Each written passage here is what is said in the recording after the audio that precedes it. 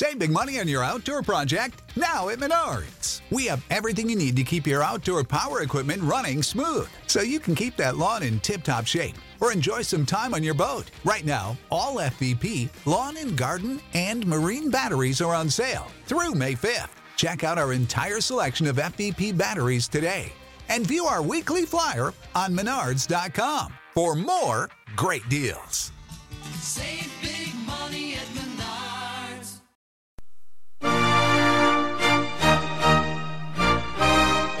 I'm Anna Horford, and you're listening to the Celtics Life podcast.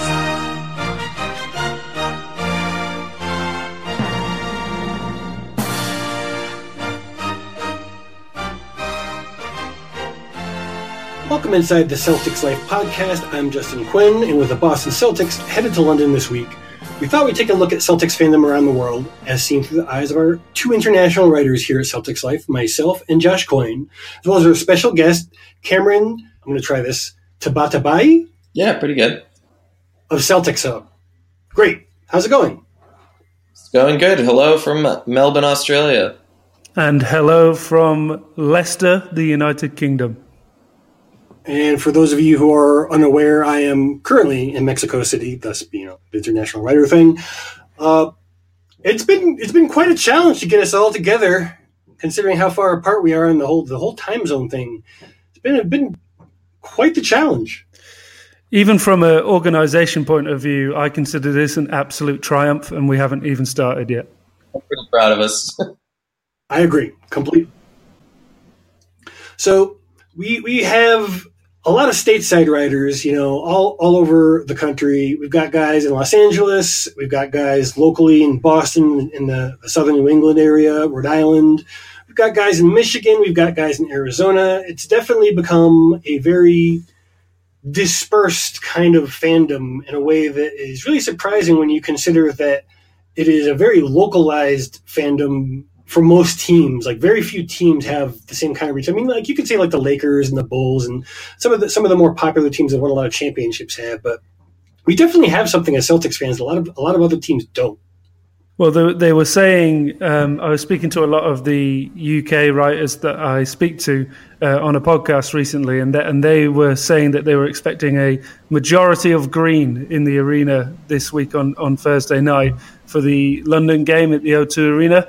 And I was a little bit shocked by the fact that supposedly it's a real popular opinion that Celtics kind of monopolised the UK market in terms of NBA support, because I've always still felt like I was on a bit of an island and still a bit of a cult member, to be honest, over here. It's a little bit like being a fanatic soccer fan of, I don't know, like Tottenham Hotspur whilst being over in the States. So, yeah, for me, it still felt like I was part of a cult, but supposedly we're massively popular over here. What about in Australia? It's actually fantastic to be an NBA fan in Australia. The timing is all off. It's really difficult to watch games, but they love it here.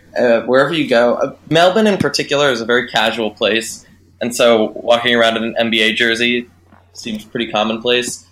And it's like being in a music festival. You pretty much any jersey you can think of, you can find. Yesterday, I served someone at the restaurant I work at wearing an away Amari Stoudemire jersey. So there's definitely, I would say the Celtics are easily in the top 5 of most popular teams. And like you said before, the Lakers are right up there too. But people really flex in terms of jerseys and gear here, and it's really funny to see what's resonated, because I can't remember the last time I saw an Amari Stoudemire jersey, let alone I found it in Australia. He's really popular in Israel for going over there and playing when he had that time off from the league.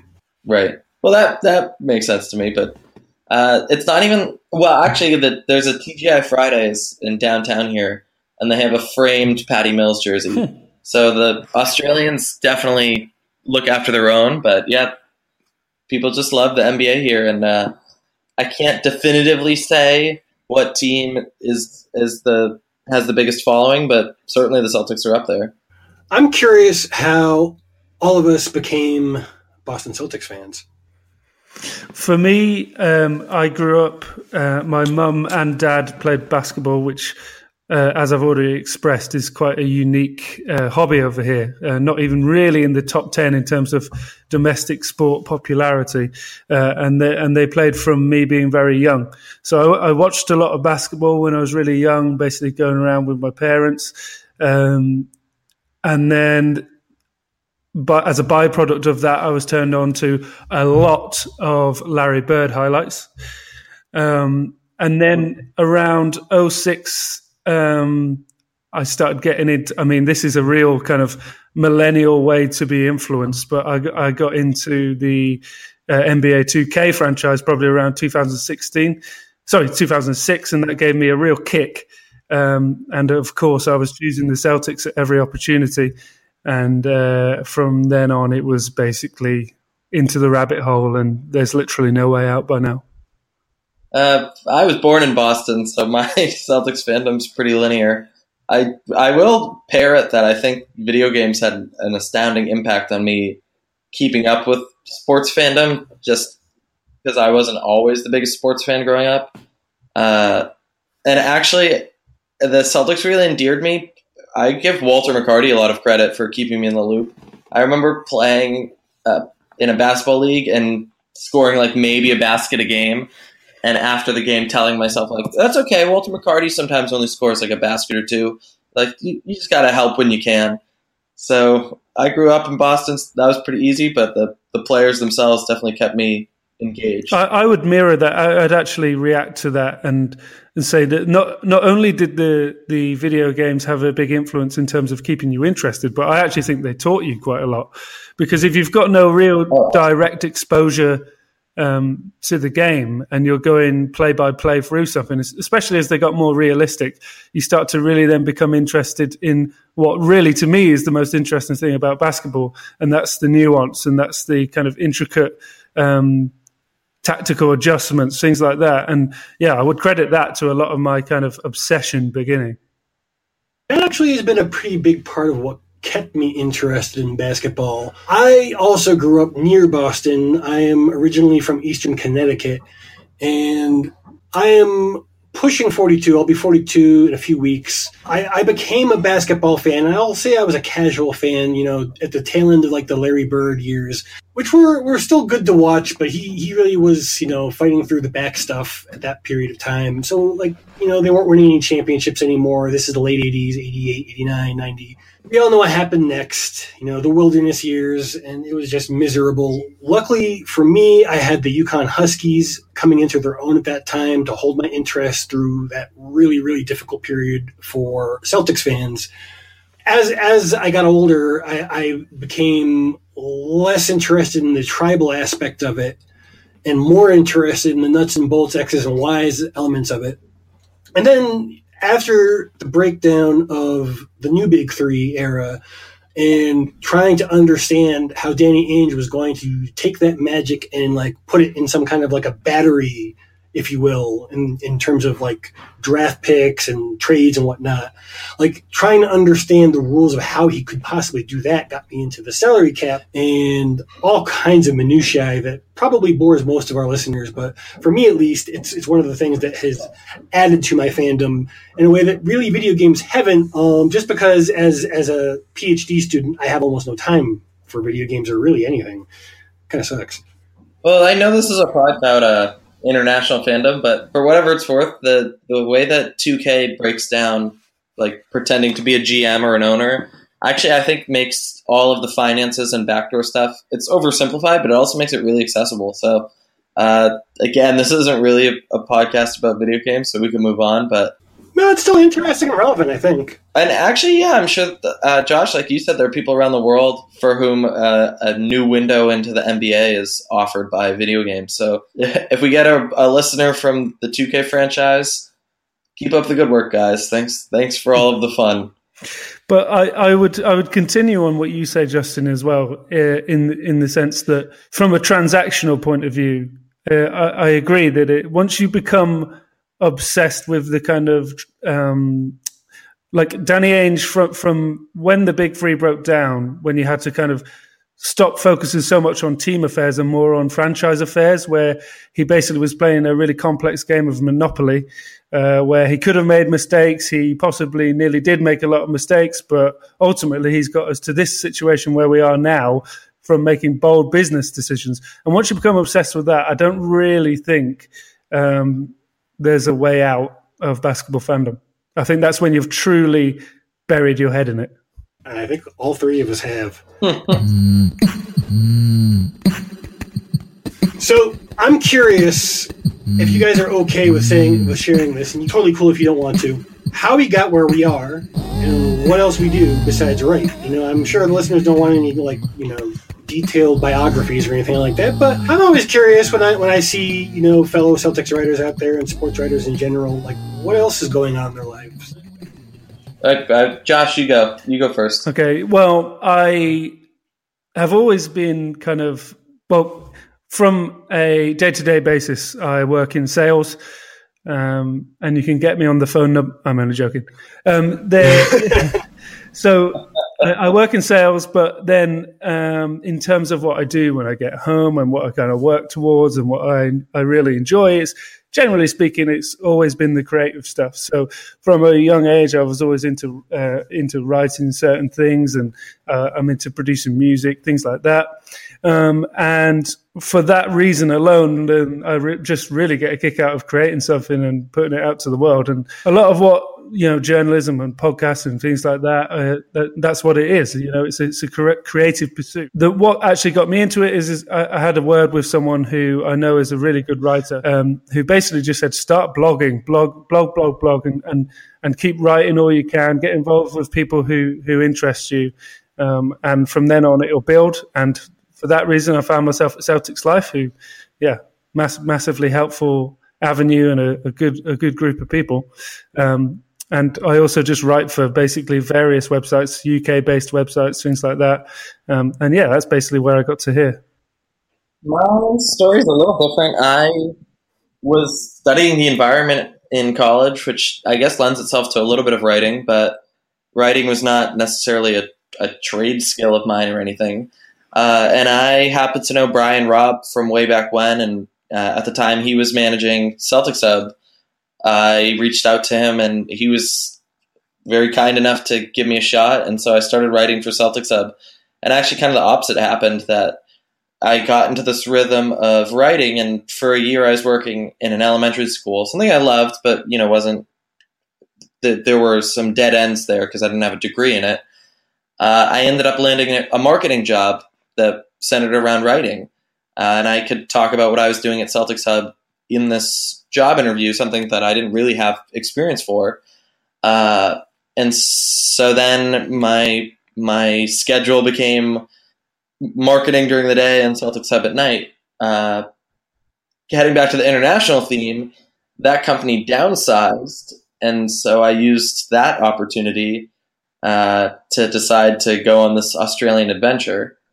So now I work actually it's funny, I work at a restaurant here, and it's New Orleans themed. An Australian guy had a Sazerac and loved it so much he went to New Orleans, and then he loved that so much he opened this restaurant. So now I'm a Pelicans fan, and that's great. But I do still do Celtics Hub when I can, just because I love it. I'm writing for an Australian website here called The Pick and Roll, and that's really just because I like writing about basketball. It's fun. It makes watching basketball a little more engaging and a little more challenging. It started as a hobby, and then it became an asset on my resume, and now it's still a hobby. I actually found my way into writing about basketball from several friends who do the same thing. It just kind of felt like a natural extension of what I do when I'm not writing about basketball, which, as I hinted at earlier, is anthropology. I'm a PhD student in anthropology. I study how people represent their transportation needs here in Mexico, which is how I ended up in Mexico. I met my wife here. I'm going through a very exciting process of dealing with immigration, which anyone who's ever dealt with immigration in any country can probably vouch for the fact that if there's anything out there that is less fun than the Department of Motor Vehicles, that is it. Another thing that I found about writing about basketball in general too, and this kind of got to what you were saying about the Pelicans. I've become a bit more basketball agnostic. I used to be like the most rabid UConn Huskies fan and the most tribal Boston Celtics fan in my late teens and early 20s, and like that mellowed out a bit, but it really mellowed out to the point where now when I'm watching games, like I would just have the worst time ever if we were losing a game, and like I still get upset, but it's definitely modified. Not just how like I feel about games, but how I feel about basketball in general, and I tend to follow players once they leave the Celtics, or for example, my Huskies fandom has me following the Detroit Pistons and Charlotte Hornets and other teams that end up with UConn players on them. And I'll root for them as well. Like, not the way that I root for the Celtics, so don't crucify me if you're listening. I do still place the Celtics as like my primary team that I focus on, and not just because I write about them, just because I have this irrational connection because of the spot on the planet I happen to have been born. Overall, I definitely have appreciated what writing has done to how I consume basketball. Yeah, I think as soon as it goes back to what we said before, I think about how you start to think more about the business side of things and the kind of what the NBA actually represents. And I think that once you you have that perspective, I think that you then start to be less tribal, as you mentioned before, and you start to think about it in a more kind of progressive way. And I think as soon as you do that, you start to actually enjoy the game overall, besides just kind of specific team affairs. So you were headed to the Global Games? Yeah, on Thursday I'm going to the game at the O2 Arena, basically the premier arena for sporting events in the United Kingdom. We're getting a visit from a couple of basketball teams, one of which is the mighty Boston Celtics. And I've been doing a lot of talking about it and writing about it in the last week or so. Obviously going to be a good matchup, as everyone's going to kind of raise their game. I'm sure that guys like Embiid and Simmons are going to try and to make a name for themselves over here even more. But yeah, the event itself is great. Generally speaking, I've talked to a few people about it and stated that the atmosphere is sometimes strange because you've got that kind of neutral. There's no real kind of, no one's pulling, no massive majority is pulling one side or the other. So therefore it creates a kind of impartial echo around the arena.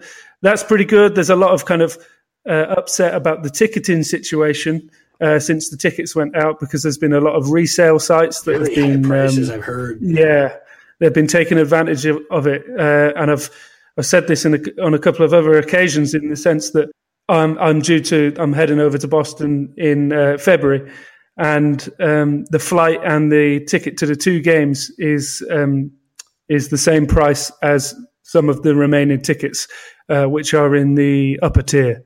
So kind of nosebleeds, to be honest. But aside from that, it's going to be a hell of a spectacle.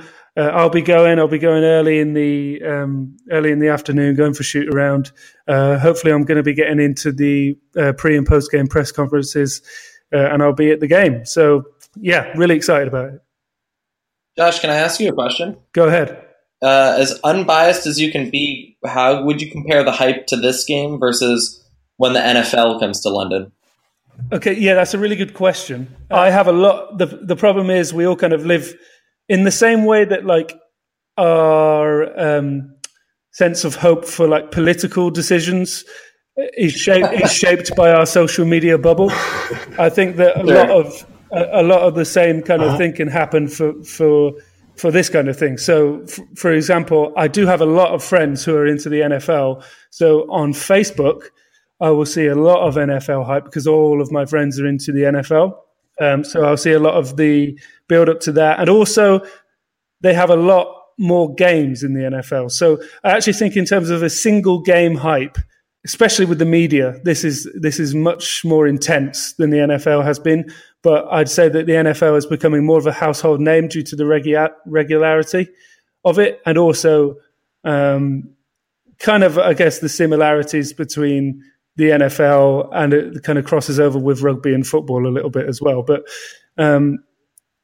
It's definitely growing massively in the UK, and the interest is definitely intensifying. But I would say in my social media bubble on Twitter, where all I care about is basketball and music, I would say that the hype has been crazy. Fair enough.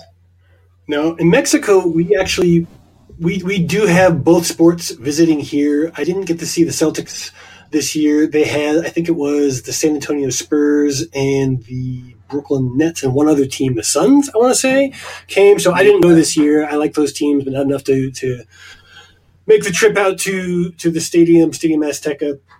But when the NFL came, I'm not an NFL fan, so I wasn't too interested. But, I mean, they really went crazy here. Like, there's a major street called Reforma Avenue, and that street had government commissioned designer football helmets with a Mexican touch to each team in the NFL, going all the way down as an art installation. Oh, I think I saw that on Twitter.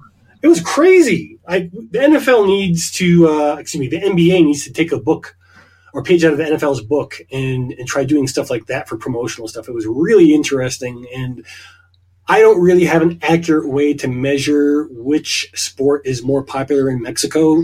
There might be some research out there, but to me at least, it seems that they're about equal in terms of how often I see somebody wearing, like a jersey or a hat on the subway or on the street. But in terms of like institutional support, the NFL definitely seems to have a bit of a lead. I'm not sure, too sure how long they've been coming here in terms of global games. I think the first one I can remember was about 2011 or so. But at least for now, I think that probably the NFL has at least a little bit of a lead, at least in terms of support.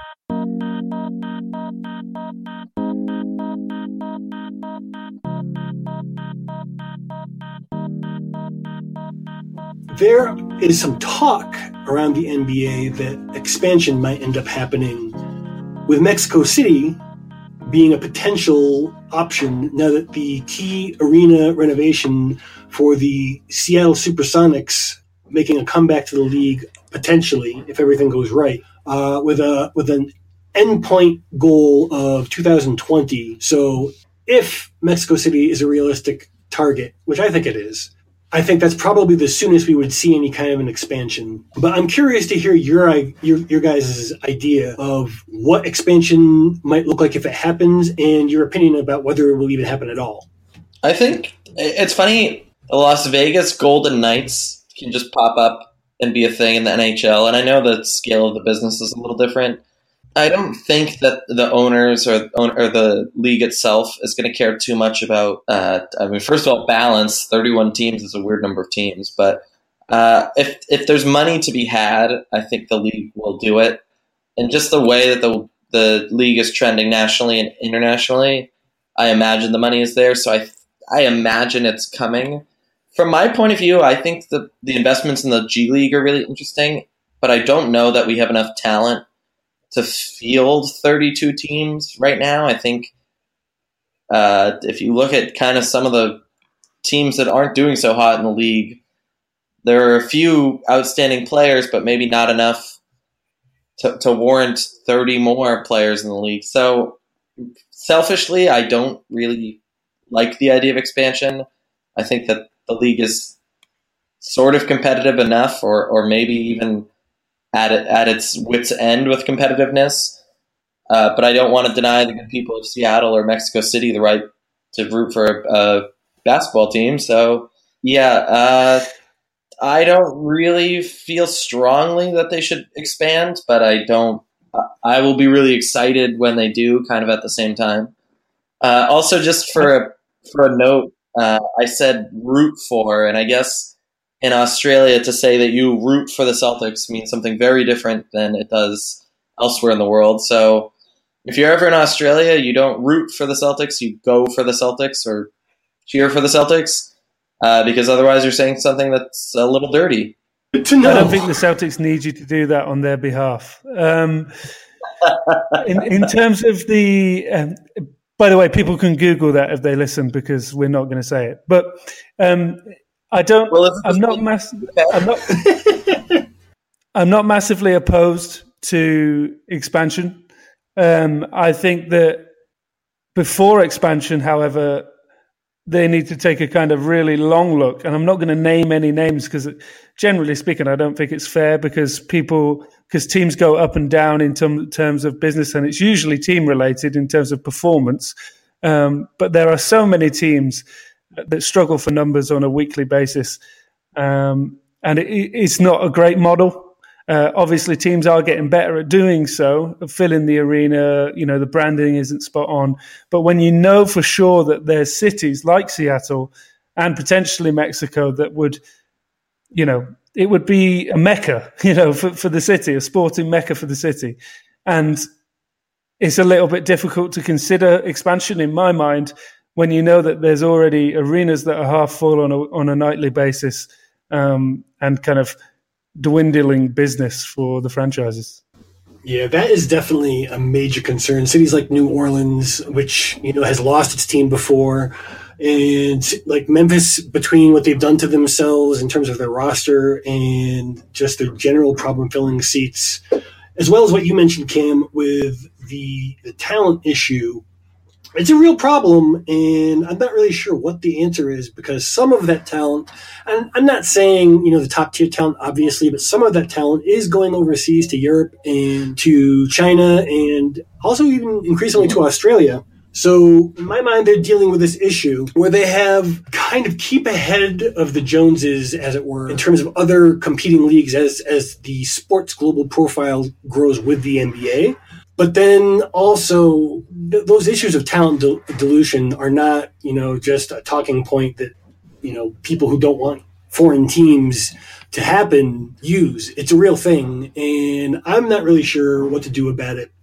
I do see how here in Mexico City, there already is a pro league. It's got a very low level of talent. It's probably about equivalent to some of the worst leagues in Europe. For people to understand, probably around the same general level as a college basketball level of talent. If you have 3 or 4 NBA level talent ever playing on the court at one time, then that's a pretty good game.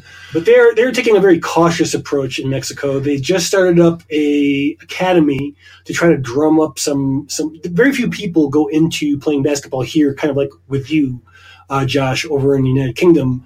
Most people obviously are shunted off towards soccer or other sports. So really, though people do play basketball here and in schools and whatnot, it's not a focus in the same way that it is in the United States and a lot of other places. So like they did in India to the similar end, to try to get more people who end up in other sports or end up in no sports involved in the sport, they've opened up an academy here.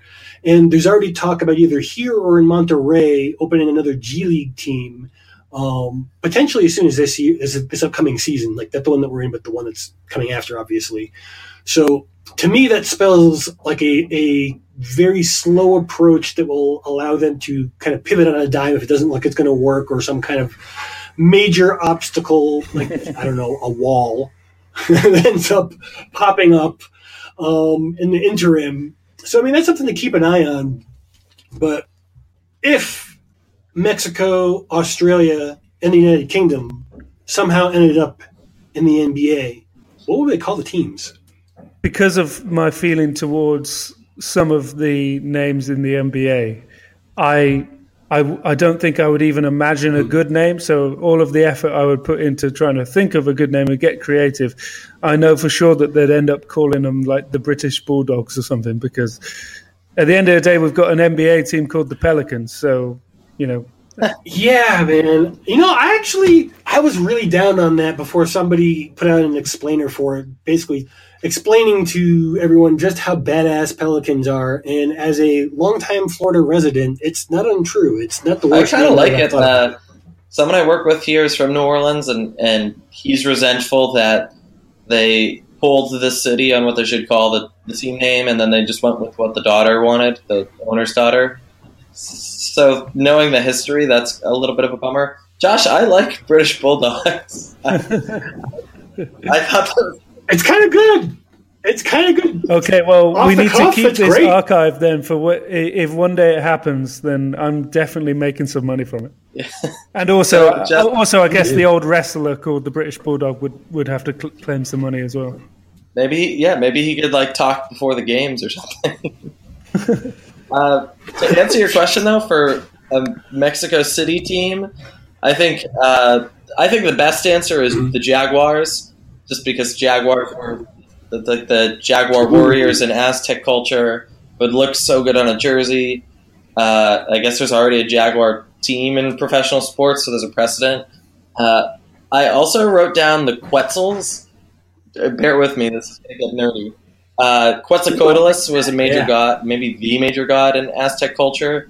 There's also a really awesome pterosaur, the flying reptiles from the dinosaur age, called Quetzalcoatlus. It's kind of ugly looking, but I would love to see that as a mascot. Really? So yeah, I think Jaguars would be pretty fitting. Selfishly like the term Quetzal. But I think Mexico has all sorts of things it could run with. Something involving like a Day of the Dead skull would look really good. I guess the calaveras, yeah, that would be good. I guess they just have to tread the line of you can't appropriate things. But then again, if the team is run by Mexican investors, then I guess it's up to them. The Celtics logo is appropriated and kind of horrible if you think about it. I've actually struggled with that quite a bit.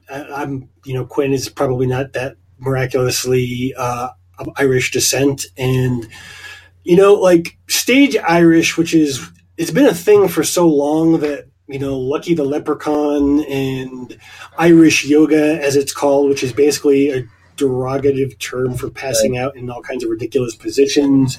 There's some pretty problematic stuff attached to what is generally looked at as innocuous Irish culture, and at least our leprechaun is a little bit less racially stereotyped than Notre Dame's. Yeah, the Notre Dame one is tough. That, I guess. Well, my family come ever since I was very young. I've been going back and forth to Ireland because when you think of the romanticized idea of Ireland, kind of the Father Ted style Ireland, is the kind of rural mountains house, 5 mountains, then another house, that kind of sad roof. Yeah, exactly. So that's kind of where my family's from, and I go and visit a lot. And I just need to say that the way in which, like you've already touched on, the way in which Irish culture is celebrated by Americans is obviously exaggerated, like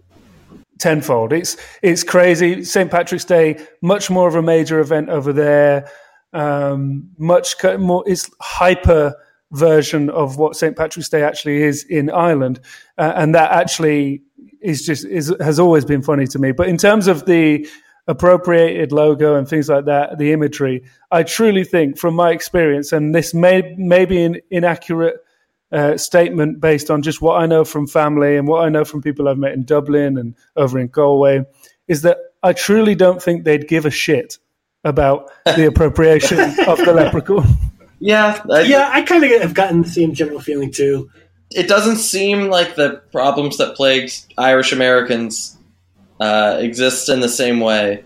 The NBA not anymore anyway.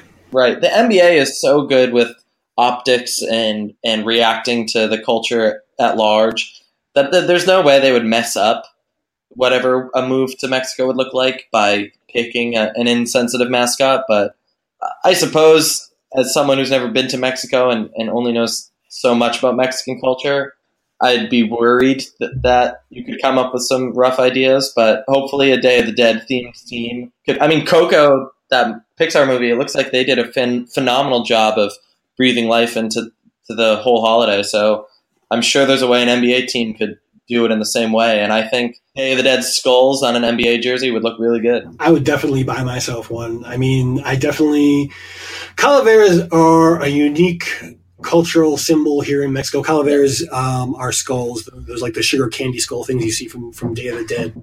I don't think that if it was a U.S. team, that would be very problematic. But I personally don't think something like that would be received poorly here, considering it is celebrating Mexico from a Mexican perspective.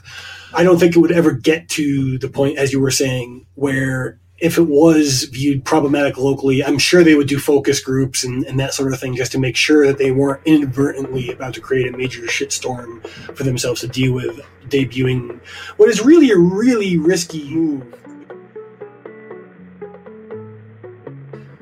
yes, the reason why they're even considering Mexico City in the first place is that not only is it a 30 million head media market, but really it's also a beachhead into all of Latin America, because there are no other, foreign teams besides the Toronto Raptors, and that's just one country. So it's not like there's a bunch of countries north of Canada that share a lot in common culturally, particularly language-wise, for them to tune in and hear someone speaking in their own language. And the NBA is also looking at that as a means for getting more exposure in Latin American markets that mostly broadcast soccer. Like when I go into a bar here in Mexico City, you can't really see NBA unless it's the playoffs or a marquee matchup game. But if you just want to see like the Celtics versus the Nets or just any kind of like a regular season game, you either have to ask or you have to find your own way to watch it.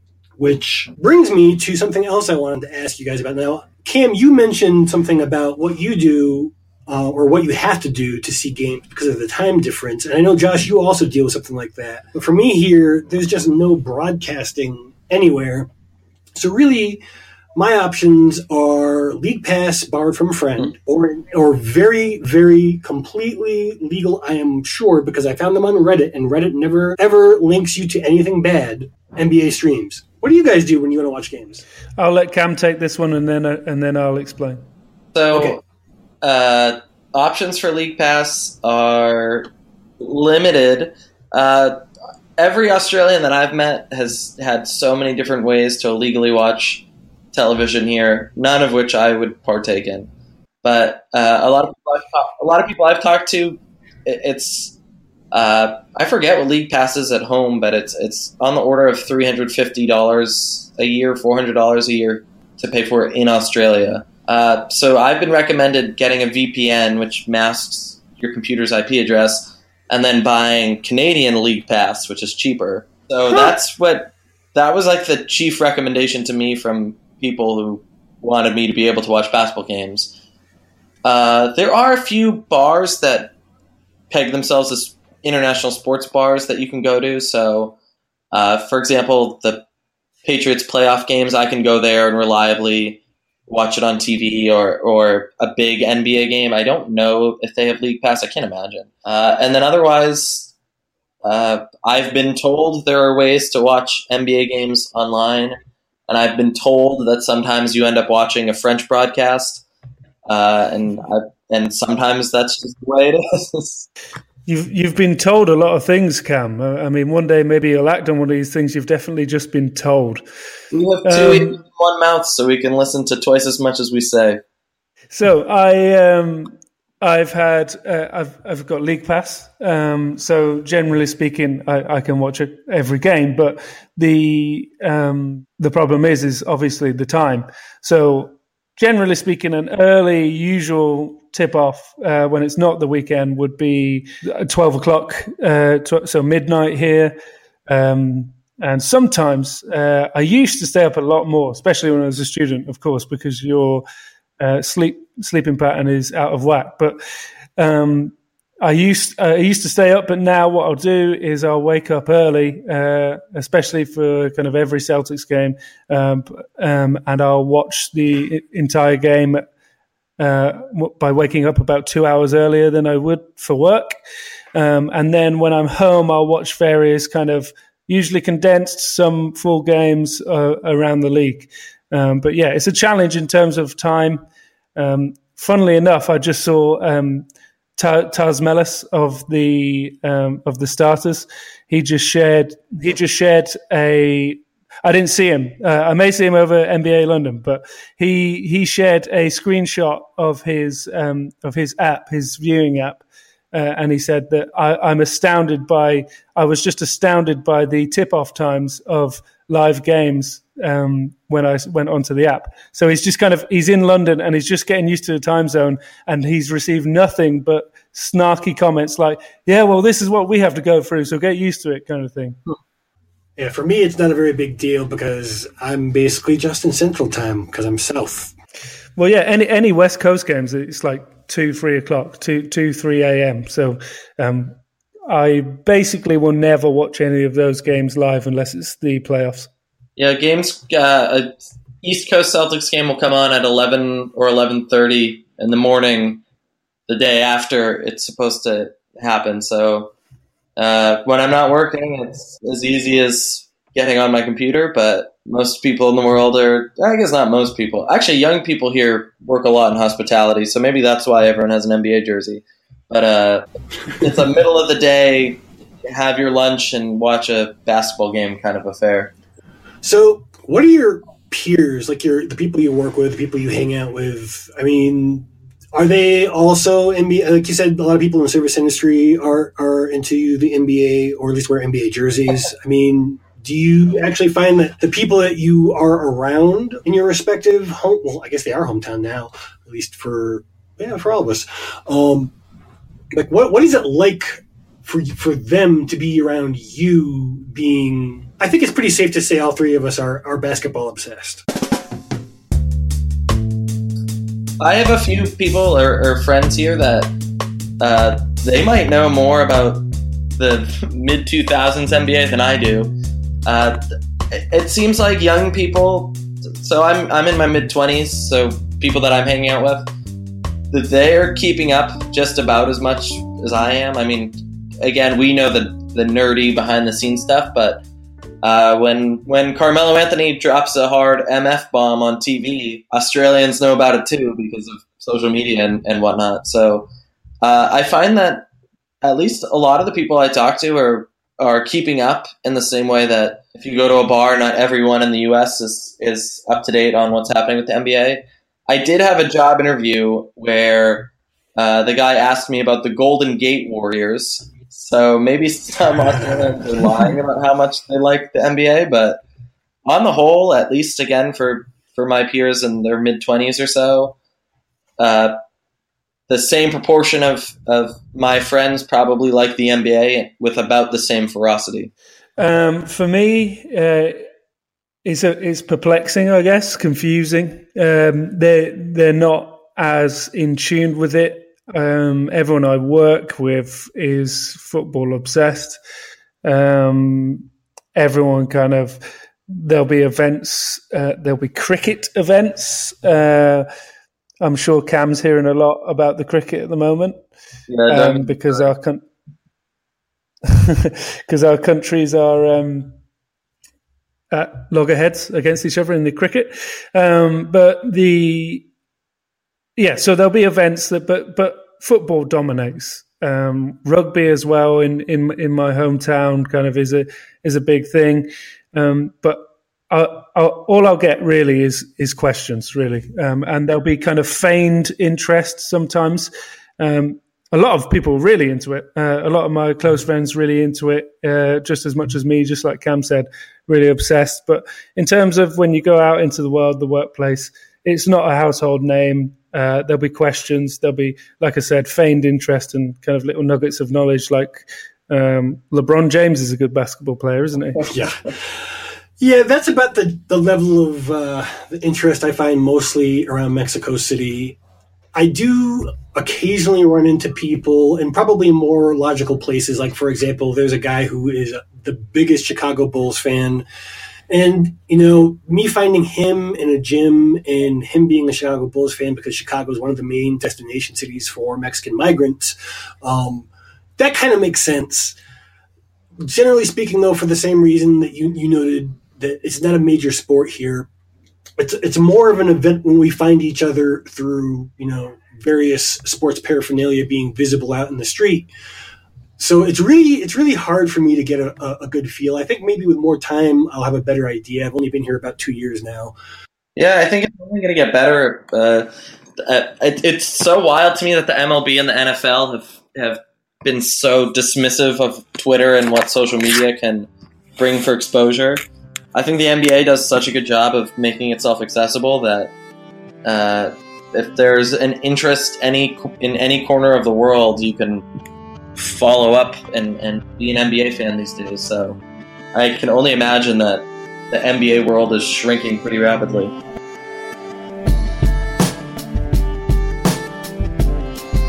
So I wanted to leave us with a question before we go. Given we're all speaking to each other from different sides of the globe, how does that line up with Kyrie's views of its shape? Have we proved him wrong? Right? Is the Earth actually round? What are your thoughts? If I was to try and attempt to go and visit Cameron right now, based on that theory, I would be extremely worried about falling off the edge of the Earth. So that's all I'd say. I think that going to school outside of Boston and now living abroad has made me a happier sports fan. I feel like there's less tribalism in my heart, and I feel hard. It's harder for me to hate or feel disdain for an NBA player. If it wasn't Kyrie Irving peddling flat Earth stuff, I think I would be so upset and angry. Maybe it's just the moment of time we're in the country and in the world, but it seems like he believes it or like refuses to let the joke die. And there's a certain amount of pain in my soul because of that. Also, he was born in Melbourne, Australia, and flew on a big airplane around the world to get to where he is now. And I don't know. I'm at my wit's end with the flat Earth stuff. It's funny. It's frustrating. It's stupid. It's all of those things. If Kyrie ever gives us a listen, please reach out to me and we can talk about the science behind and the math, more importantly, about why the Earth is round. Like, has he ever met an astronaut? Can't they just be like, hey, I've been outside of Earth and I can see it, and now you're being great? Like, that's insane to me. I don't know. Sorry. He definitely doesn't believe it. He definitely doesn't believe it. He's kind of, even from quotes today, he makes kind of a conscious attempt to be kind of a pseudo-intellectual. So every answer he'll kind of carve to make it sound kind of mysterious, and kind of make himself sound like a bit of a Renaissance man. I love him as a basketball player, and you know what he's done here in Boston, and he's got my full support, but not when it comes to theorizing scientific certainty. Yeah, he's got to cut that one out of his repertoire. Off air, Justin and I were talking, and Josh, you should, and anyone listening should. The Guardian had an interview with Jaylen Brown where he discussed everything from race relations to how sports relates to culture at large. He is not a pseudo-intellectual. Jaylen Brown is a very smart young man, and I recommend reading that. And Kyrie Irving, I bet you are a smart man too. I would rid yourself of the chains of the Flat Earth Society and start anew, because that shtick is old. Can I just comment on that, the Jaylen Brown piece? So I know via social media, I know the writer who did that. He's a great profile writer. His name's Donald McRae. He's a legendary boxing writer. He's got like 10 books. He's always doing great stories on people, and he's got a really good, interesting slant for every story. He's the one who went over to Boston and he spoke. He's from the UK. He went over and spoke to Jaylen and really kind of he drew some incredible answers from him. And I spoke to him this afternoon, Donald, and he said, "What a fascinating guy! You know, he knows that I'm a Boston fan, so he said you've really got an interesting athlete there." And I said to him, when he signed, and a lot of people were looking for the nickname, and a lot of people were reading into the fact that he studied where he studied, and you know he's into poetry, he reads books.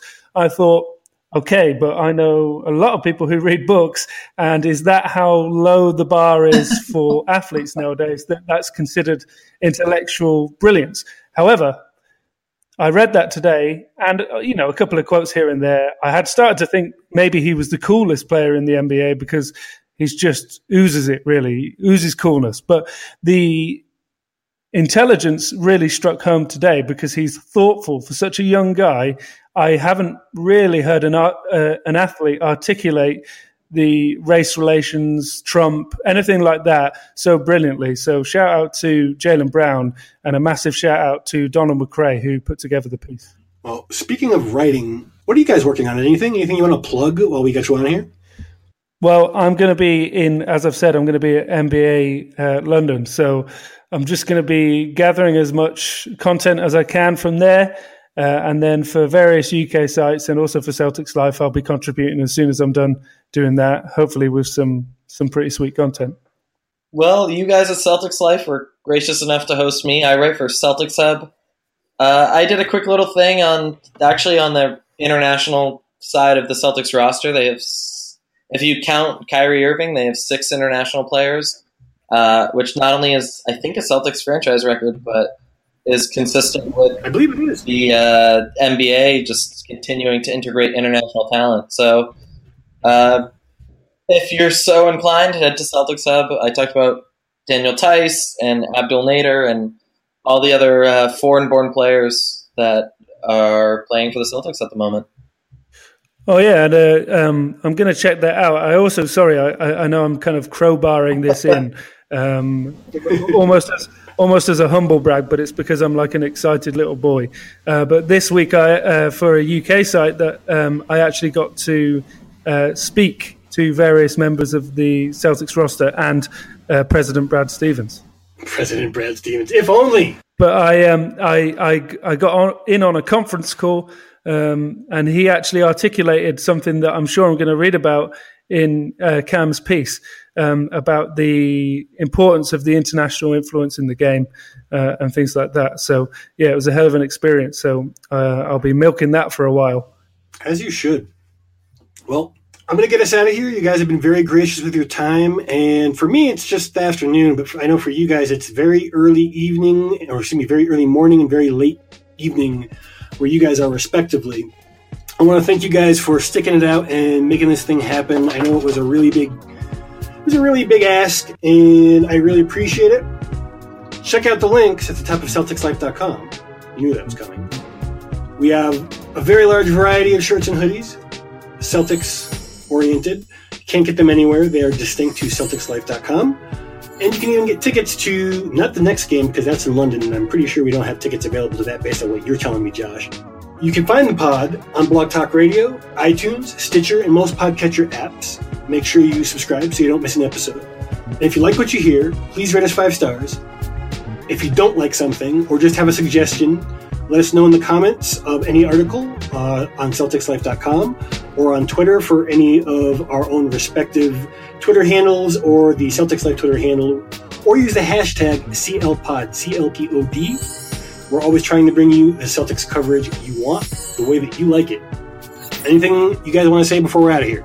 Yeah, just thanks for having me on. I'm really thankful. This was a really good conversation. Yeah, likewise.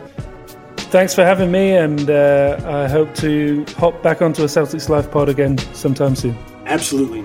The game is tomorrow. Hopefully we'll have this up before then, and I'll be watching it with y'all. Take care, y'all.